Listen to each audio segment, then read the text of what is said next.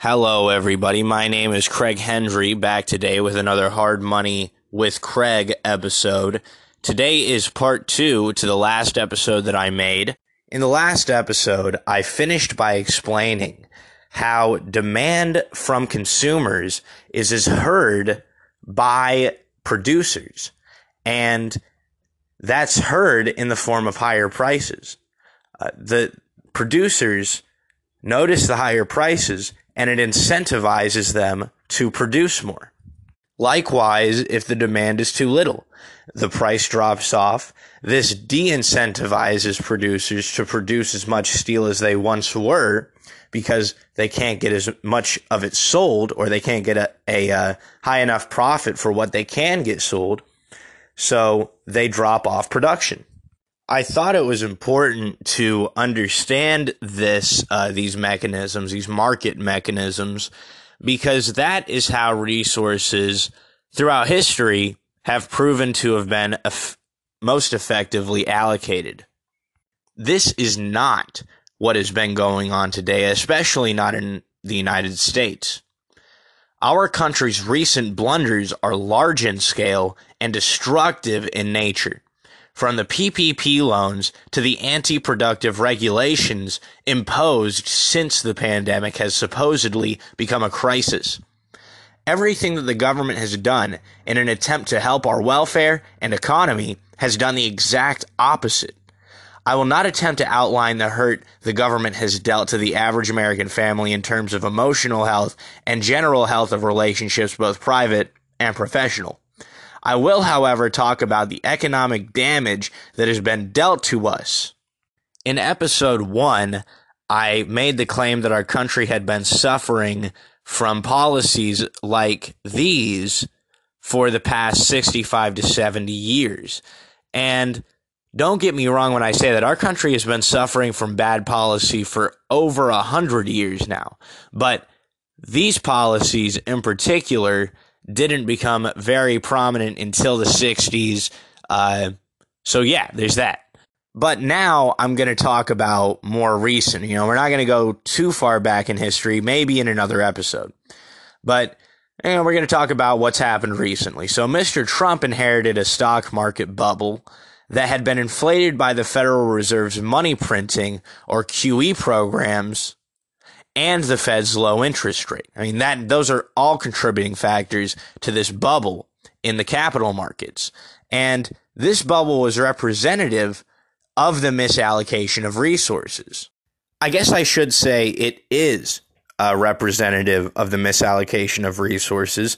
And a lot of people may ask, well, how do you know it's a bubble? How do you know resources have been misallocated? And, I've got 2 examples for you, and I've got 3 examples, as a matter of fact. We'll get to the third one later on in the episode. But the first 2 that I'll point out is the crash in 2008, the stock market crash in 2008, when GM went broke because they were spending more money than they were making, right? They were squandering resources, and because they were squandering resources, they went broke, right?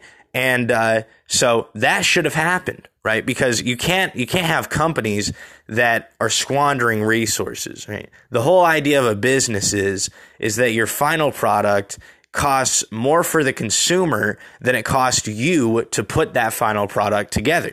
Right? That is how resources can be sustainably allocated. Because if you run out of resources, if it's taking more resources to put it together than what you're getting in return for it, you're going to run out of resources.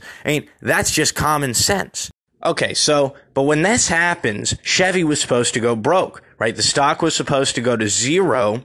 Instead, that didn't happen, right? The government gave Chevy money, they printed up money, and it allowed GM to continue misallocating resources. Now, this boosted their stock market price back up, and people continuously allocated capital towards these companies. And the reason why is because they knew the government won't let them fail. It wasn't because these companies are going to take their capital and allocate it in such a manner that they make a profit and are able to share that with the shareholders. That's not the thinking at all. The thinking is, well, no matter what happens, the government's going to print up money for these companies because this isn't capitalism. Of course, the same thing happened in 2012 with the subprime mortgage market. The government was not obligated to cover all these ridiculous loans that individuals had made to many individuals with subprime mortgages. It was the most asinine investment that you could ever come up with. And the Federal Reserve and the federal government, they took these terrible investments in which capital had been misallocated just so badly, and they backed it up. They said, yeah, look, these investments failed, because they were bad investments and they were squandering resources. But that's nothing to stop us. We're going to continue that. We're going to reinflate the housing bubble. We're going to we're going to see to it that resources are continuously misallocated in this particular fashion.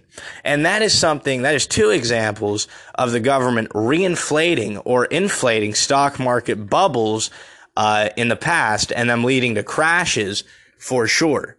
And of course, the healthy option is always to let the market crash, because that is the marketplace weeding out the badly invested capital, the capital that has been invested in companies that they could never hope to get a profitable return on it, because the demand simply isn't there in the marketplace, or simply they're squandering the resources. They aren't doing their work efficiently enough. Okay, so we've got the 2008-2012 fiascos kind of covered and explained. Those were bubbles, and then the government reinflated those bubbles. And but let's go on. In 2018, late 2018, 2 years into Trump's term in office, Jerome Powell started to raise interest rates, which, had he continued, would have made people rethink long-term investments and reallocate those resources into assets that would satisfy market demands in the short run. In other words, they would be taking resources formerly squandered because they have no current market demand for them or for how they're being allocated. And it shifts those resources to areas that people are showing real demand for in real time, in the here and now, which, when sustained, right, when that demand is sustained, it makes us as a society more wealthy in the form of more consumer goods being available to a broader consumer base, right? Not in the future. Those resources are being squandered, right? Especially if the investment is going to fail before they ever come to fruition. But if we invest those resources in something that people in the marketplace are buying in the here and now, then there's more of the things that people are buying in the here and now for people to have. That makes us more wealthy as a society. It gives us more to consume as a society, which makes resources more available to a larger audience of consumers. And if the demand for these resources that we need in the here and now, if that demand be sustained, we will be sustainably more wealthy. Right? This is how free markets make societies advance. This is how free markets economically advance the most poor people in the society. Now remember, all of this is what would have happened if Jerome Powell, chair of the Fed, had raised rates, or had continued to raise rates as he started to do in late 2018. Instead, he did the opposite. The air was coming out of the bubble. The stock market was coming down. This is all after he started to raise interest rates, and the capital, right, the resources started to get reallocated. And Trump ordered Powell, and keep in mind, Powell is the chair of an independent governmental body. He's not supposed to answer to anybody. He's not supposed to answer to the president of the United States even, right? But Trump, nonetheless, ordered Powell to lower interest rates. Powell obliged and has complied with whatever the White House orders him to do, right, ever since. These actions saw to it that the stock market got reinflated to even higher levels in 2018, and the phony bull run continued into 2020. In March 2020, the stock market crashed again, this time assisted by another culprit besides quantitative easing and low interest rates, and that was COVID-19. Now, keep in mind, COVID was just an accessory to this stock market attack that we suffered here in the U.S., but quantitative easing and low interest rates, they were the real instigators of this stock market crash. Absent those two culprits, the real culprits, COVID-19 would have been really insignificant to our economy. But nonetheless, the Trump administration sprung into action. Almost overnight, we had massive socialist spending plans and Soviet-style restrictions placed on businesses and individuals. This created an environment overnight through which people largely stopped going to work and producing the product that they sold into the economy. So it lowered the pool of goods available to Americans that were from Americans, right? So basically, everybody's source of income, absent a few big companies who, paid for their privilege, basically everybody had to shut down, right? And their income was no more, but they still need to live, right? The new spending was to be provided by or subsidized by the Federal Reserve. They supplied the money for businesses, individuals, and the government. $4.5 trillion was the order that was, obliged by the Fed. And of course, that was the order for just for 2020, right? Only 2020, the Fed received an order for $4.5 trillion, and the Fed, stumped up the cash, no problem, right? So, still being in March, the stock market was reinflated overnight back to record highs in terms of dollars, right? Now, in terms of real money, in terms of gold, it's a bit different. But the stock market was reinflated in terms of the dollars that the Fed was printing up, right? Now, with that context and the knowledge that the stock market readjusting without the government disrupting it, is the capital markets allocating previously misallocated resources to more productive ends. We are aware that the bubble is inherent to a bust, right? And that the bust is the solution to the bubble, right? The bust is the market mechanism of supply and demand reallocating resources to a productive, profitable enterprise. So the actual issue isn't the market crash. It's the money printing that fuels the boom period that's the issue, right? Because in order for the crash to even happen, that boom must occur, right? That money printing must be there to fuel this phony boom, right? So the crash isn't the problem. The crash is the solution. The last 3 crashes that we've had, we have just perpetuated the issue that caused them in the first place. Therefore, every following crash is always progressively getting worse, right? Now I went a bit off script there, but that is exactly what's happening. So, having laid all this out, it is safe for me to say, I think, that in 2018 and 2020, the Fed did the opposite of what they should have done. Now, and the federal government as well, but the Fed most importantly, because they are an independent entity and retain free will when it comes to their decisions. So But yeah, it's safe for me to say that 2018, 2020, the Fed did the opposite of what they should have done, and it perpetuated the boom. They did the same in 2008 and 2012, and plenty of times before that. But in recent history, it is clear to see that the issue has been bad, and it's been getting worse. This is what's going on. The economy is suffering at the expense of the stock market.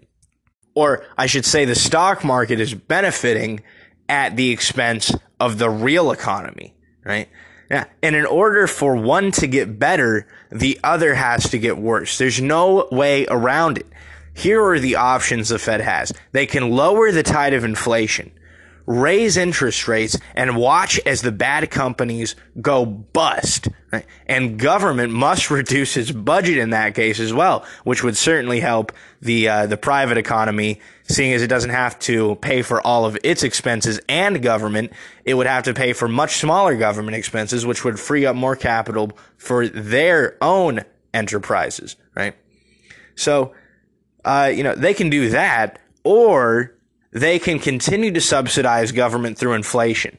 They can allow failing business ventures or incompetent people to stay operating, squandering, and allowing the people of the United States to pay the ultimate price when our need to export dollars and import goods is not matched by foreign nations' need to import dollars and export their goods.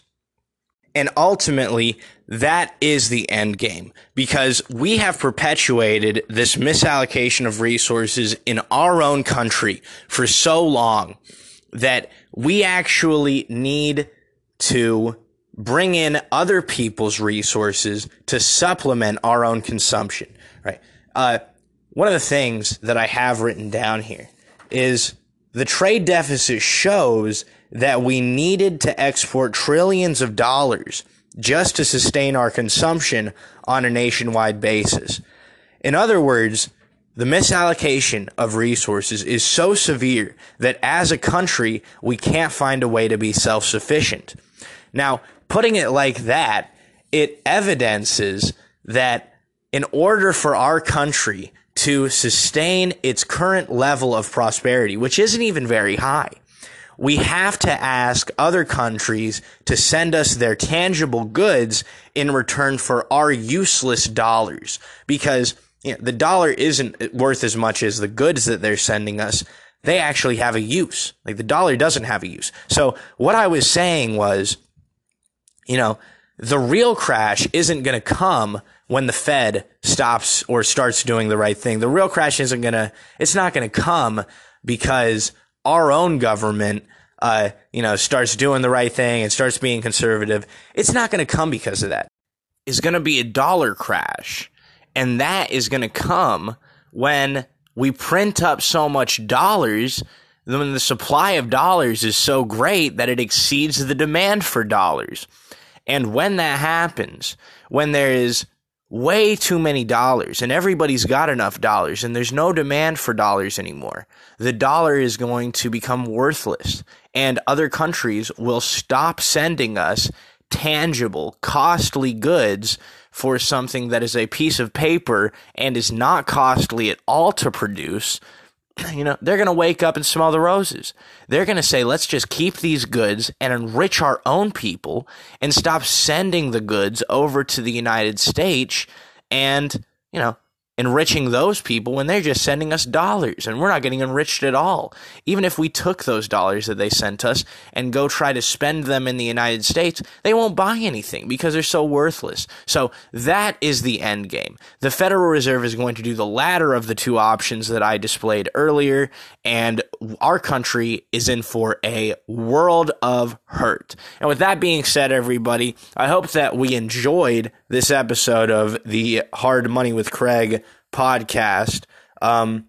This episode should display to you the importance of getting yourself into hard money, because this soft money that the government can print up out of nowhere is losing its value.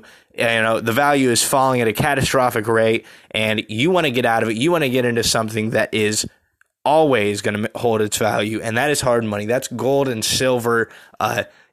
Protect yourselves, everybody. I'll see you in the next episode. Have a good day.